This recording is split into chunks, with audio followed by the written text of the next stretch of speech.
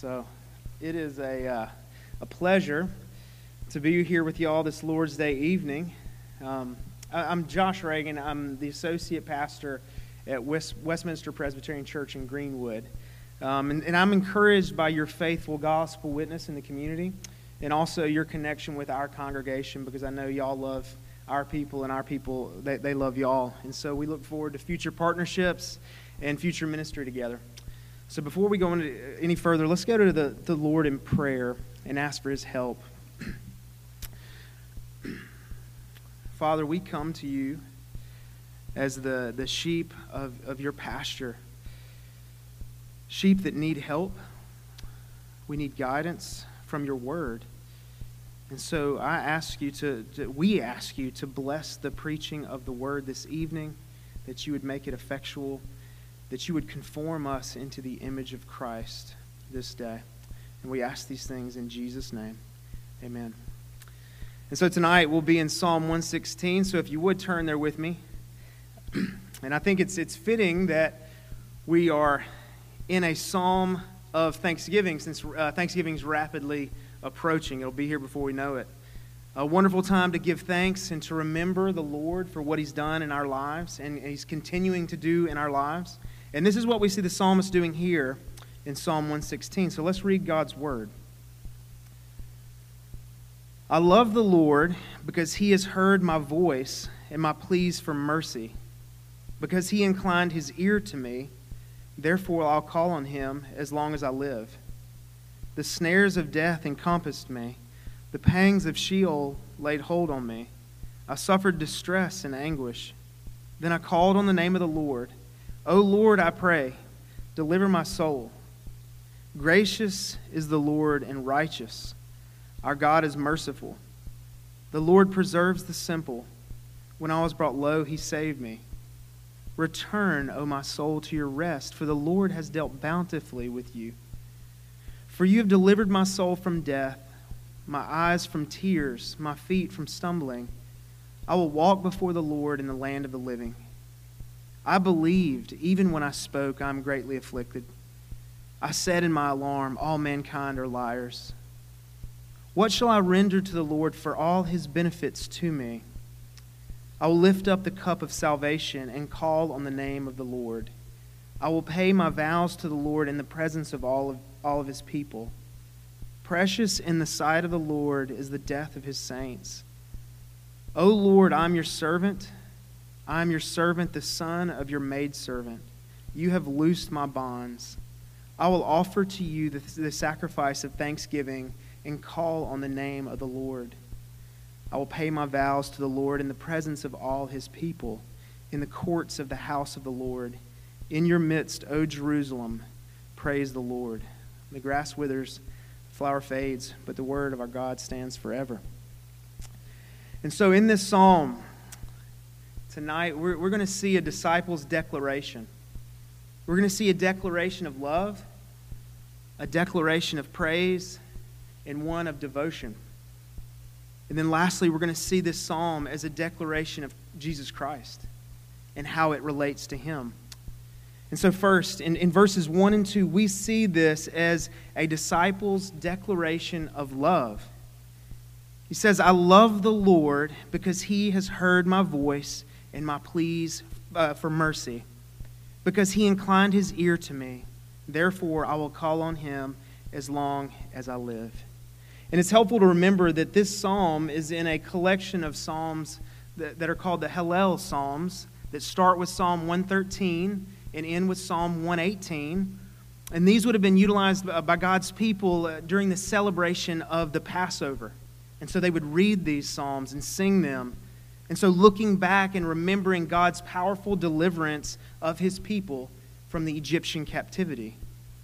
You know, as far as the narrative goes, when you think back to Exodus, it would begin with God hearing the groans of His people. They would cry out to the Lord, and He would bend His ear and hear and remember His covenant with Abraham. And so this disciple is saying that he loves the Lord because the Lord listens. He hears our voice. He hears our cries for mercy. This is true, right? When we pray, we're not praying to the ceiling. We're praying to the living God that hears prayer. And this declaration of love is one that comes from every disciple of Jesus. You know, the Apostle Paul, he said, if anyone does not love the Lord, let him be accursed. Peter said, though you have not seen him, you love him. And then we think of Augustine, who said, all who do not love God are strangers and antichrists. They might come to churches, but they cannot be numbered among the saints. Now I know there are some in here, as you hear these things, as we read these first few verses, and you might be thinking to yourself, Josh, right now I'm not overflowing with love for the Lord. You may be thinking this, I love my things, I love my family, but my love for the Lord is waning. And as I was thinking through this, sadly, I can relate to that.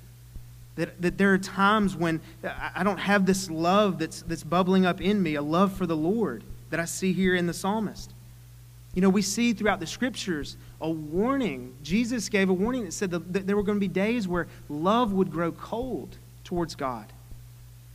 We see examples of love growing cold in the church at Ephesus in Revelation chapter 2, a church that was doctrinally sound, but they had left their first love. And so what do we do? You know, Mark Jones, in his book titled The Pilgrim's Regress, he says, we tend to grow cold in our love towards God, and one of the reasons that we do this is because we forget to think of His goodness towards us. To the degree that we behold the glory of God in the face of Jesus Christ, we will love God. Our union with Christ will lead us to a love that both has its satisfaction and goodwill towards God. Our ability to express such love is not from ourselves, of course, but we are lovers of God because of the Holy Spirit who dwells in us, is the Spirit of love. And so y'all, just like this psalmist, I know everyone in here who's a Christian, you can say to some degree, I love the Lord. You know that deep down because you have the Spirit of love in you. And we love the Lord because He first loved us. As the Apostle John said, it's not that we've loved God, but that He's loved us and sent His Son to be a propitiation for our sins. We love God because He has done something for us and because He has done something in us. And think about this. The psalmist loves here because the Lord hears prayer. We love because the Lord hears prayer and He's redeemed us. Why does the Lord love you? Because He chose to set His affection on you in Christ Jesus. And so may this fan into flame the burning embers of your love for Him. He has heard your plea for mercy. He has kept you to this day and will keep you forevermore. So we see the disciples' declaration of love. Now let's see his declaration of praise. As we see here in verses 3 and 4, the psalmist was in a bad way. He's in dire straits, right? It says, the snares of death encompassed me. The pangs of Sheol laid hold on me. I suffered distress and anguish. And we don't know the specific scenario of what's going on here in Psalm 116, but we know from Genesis chapter 3 to the end of Revelation that the Lord's people suffer distress and anguish. We go through pain in this life, through famine and war and wilderness wanderings and the cycles of sin and judgment and salvation, familial strife, the united kingdom, the divided kingdom, exile, and the return. And this is just the Old Testament witness, but when you look at the New, and when you look at the New Testament and you think of the apostles and the lives that they lived and the persecution that they faced, and then you think of our Lord Jesus Christ Himself and what He endured. And then you look throughout church history and then you think of your own life. And I don't know most of you in here, but I know living in a fallen world, we go through a lot. We go through a lot. We can attest to difficulties. We, through much tribulation, shall enter the kingdom. And so where do we go? to whom do we turn? We turn to the Lord, Yahweh, the covenant-keeping God who hears prayer. The Apostle Paul, he said that he and others had felt as though they had received the sentence of death so that they would rely on God who raises the dead. And so difficulties and weakness lead us to our knees, and we cry out to God in prayer and in praise of who he is. And so this is where we see the psalmist praising the Lord. Who is this Lord? He's the gracious one. The Lord is gracious. He gives to us abundantly. His storehouses never run empty. He gives and lacks nothing. He's none the poorer because of the things that he gives to us. He is gracious. The Lord is righteous. There is no darkness in him at all. Every word of the Lord proves true. Only perfection, true to his word. Our God is merciful. We don't get what our sins deserve. He remembers our frame. He knows that we are dust. And we declare his praise for these attributes, just as we see the psalmist declaring his praise. And so then, the psalmist says in verse 6, "The Lord preserves the simple. When I was brought low, he saved me." Isn't this, if you're a Christian in here, isn't this your story? No matter where you find yourself tonight, think back on your life. Think back on the times when God has heard your cries, your pleas for mercy, and he's answered that prayer. I mean, typically it's easy to forget these things because oftentimes the prayer doesn't come immediately, or it's not in the shape in which we wished, or we ask wrongly for our own pleasures, and the Lord doesn't give us what would ruin our souls. But I think if we think back through our life and the times where we've cried out to the Lord, we know he has answered our prayers.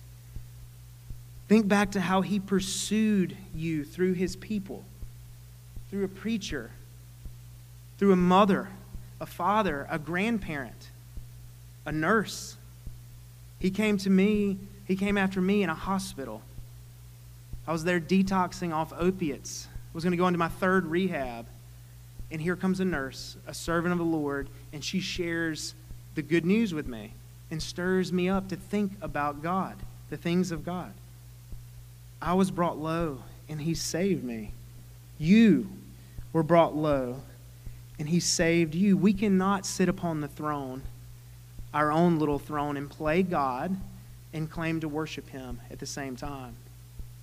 In his kindness, he brings us low to lift us up. And now we declare his praise, just like this psalmist.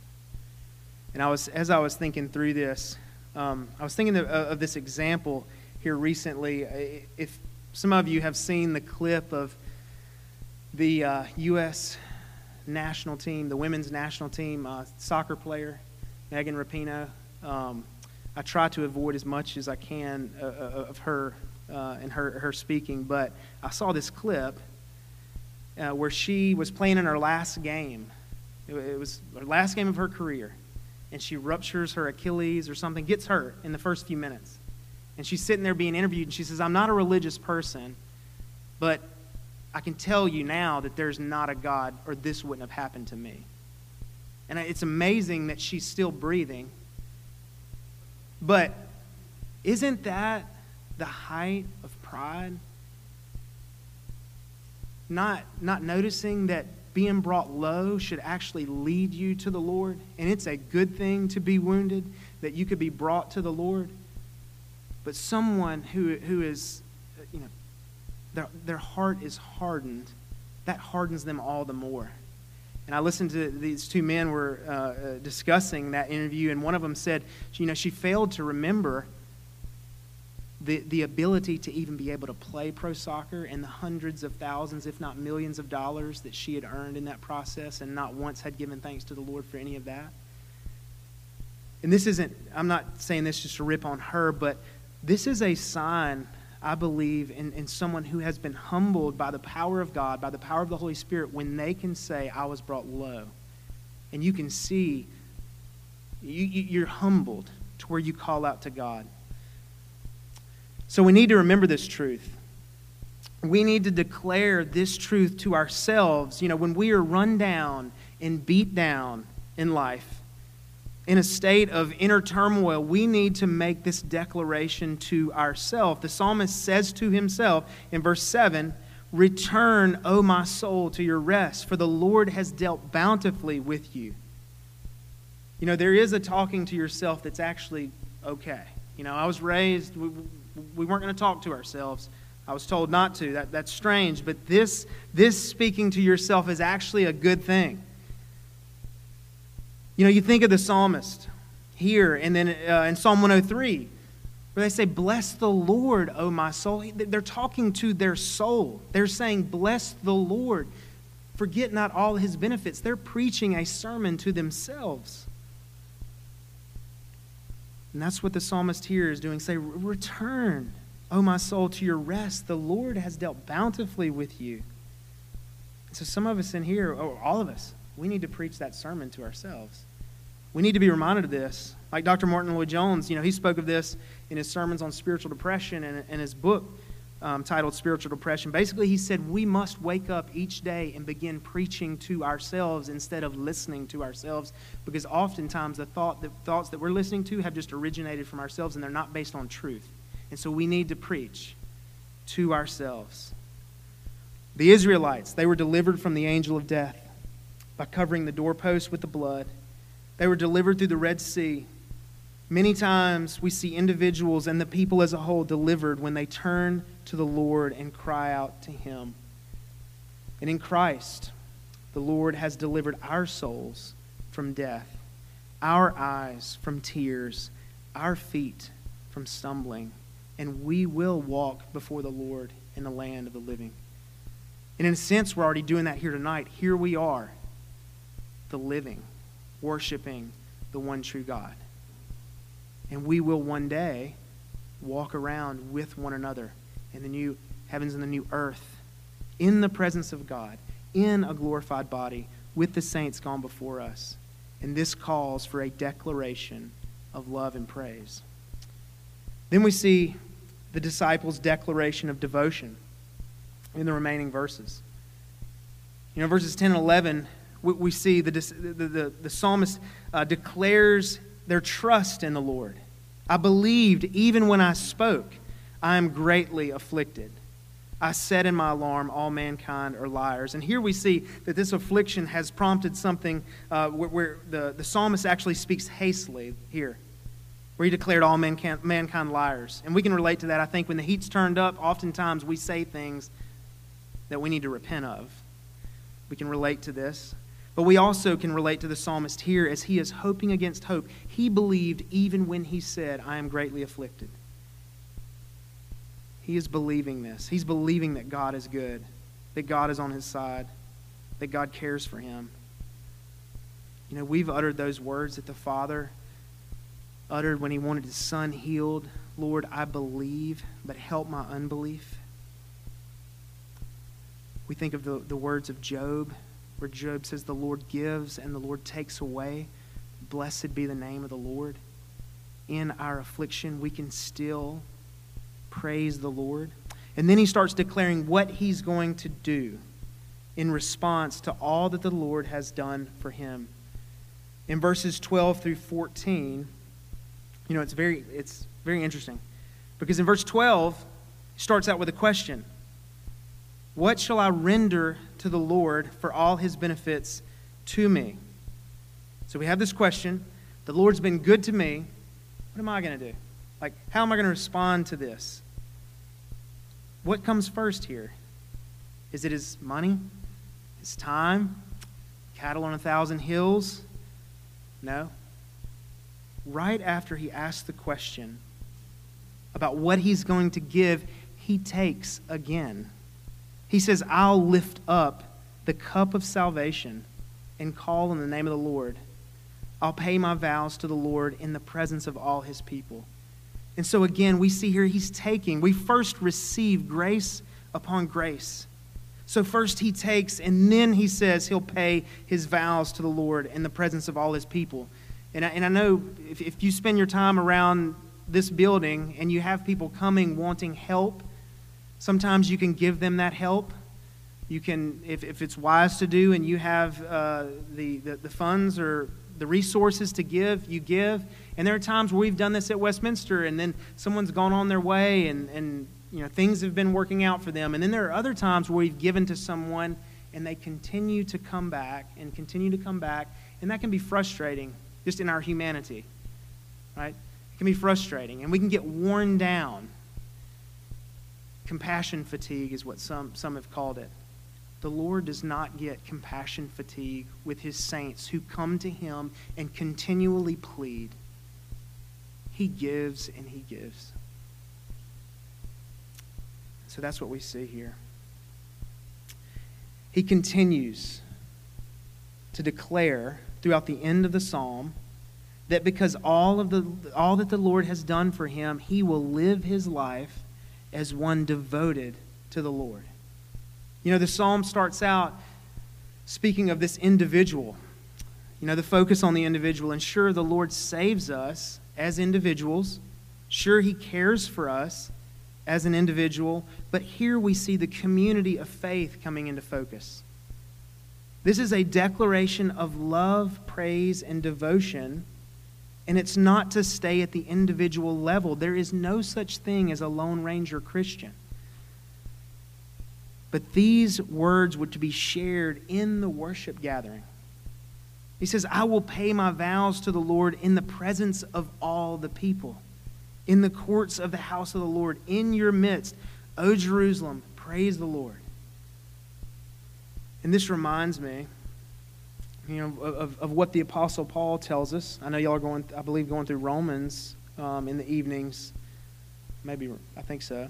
And what, you're not at Romans 12 yet, but I'm sure you've read it. After 11 chapters of just straight gospel truth, Paul turns the corner and he says, in light of these great truths, you're to present your bodies as a living sacrifice, holy and acceptable to God, which is your spiritual worship. We are his people who live and do all things for his glory. We belong to him, and therefore we belong to one another. We do not neglect meeting together, but we come and stir one another up to love and good deeds, that we may not be hardened by the deceitfulness of sin. We know that from Hebrews. And then I think of Colossians chapter 3, where Paul says, let the word of Christ dwell in you richly, teaching and admonishing one another in all wisdom, singing psalms and hymns and spiritual songs to one another, with thankfulness in your hearts to God.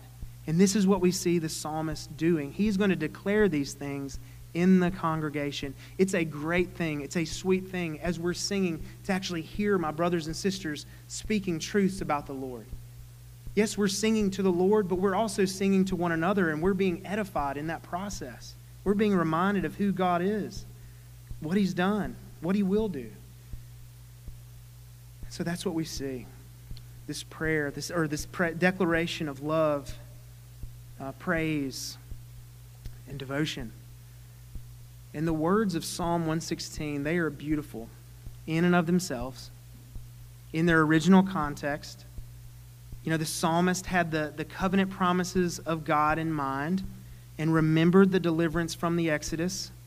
They were also remembering whatever current situation they were going through, the present deliverance from peril. But you know what? They were waiting on the Messiah. They were waiting and holding on to the promise of Genesis 3:15. And they were seeing Jesus from afar, but not yet receiving what was promised.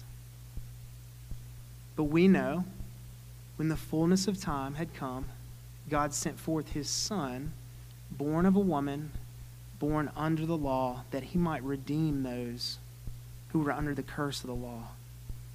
The Messiah, Jesus, he would have the words of this psalm on his lips on the night in which he was betrayed, on the night in which he instituted the Lord's Supper and says, "This cup is the new covenant in my blood," he would have been reciting this psalm. The night he was betrayed and right before he would go to the cross.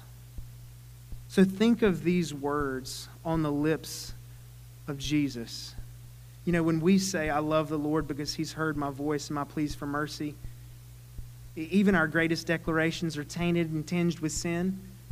We know deep down it's not 100%, but I do want to love the Lord 100%, but I don't. But Jesus, what about him? Who has ever loved the Father and the Spirit in the way that Jesus Christ has? The perfect communion and love within the Trinity. Jesus' love never was waning. It never grew cold. The psalmist here says he was going to pay his vows in the midst of the congregation. Jesus truly would pay his vows and fulfill the role as Redeemer of the covenant of redemption. The psalmist was suffering, distressed, and in anguish. Who has ever suffered more than Jesus Christ and been in more anguish than our Lord? In the Garden of Gethsemane, praying, sweating drops of blood because he would soon lift up the cup of God's wrath on the cross and drink it to the dregs. Jesus would not just have the snares of death encompass him for a time, but he would be crucified in the place of sinners, and death itself would encompass him. Jesus was brought low that the sinful would be saved. But we know that death could not hold our Lord and Savior Jesus Christ. The grave could not hold him, for his body could not see corruption. And by the power of the Spirit, he was raised from the dead. That's not a fable, that's truth. We believe that.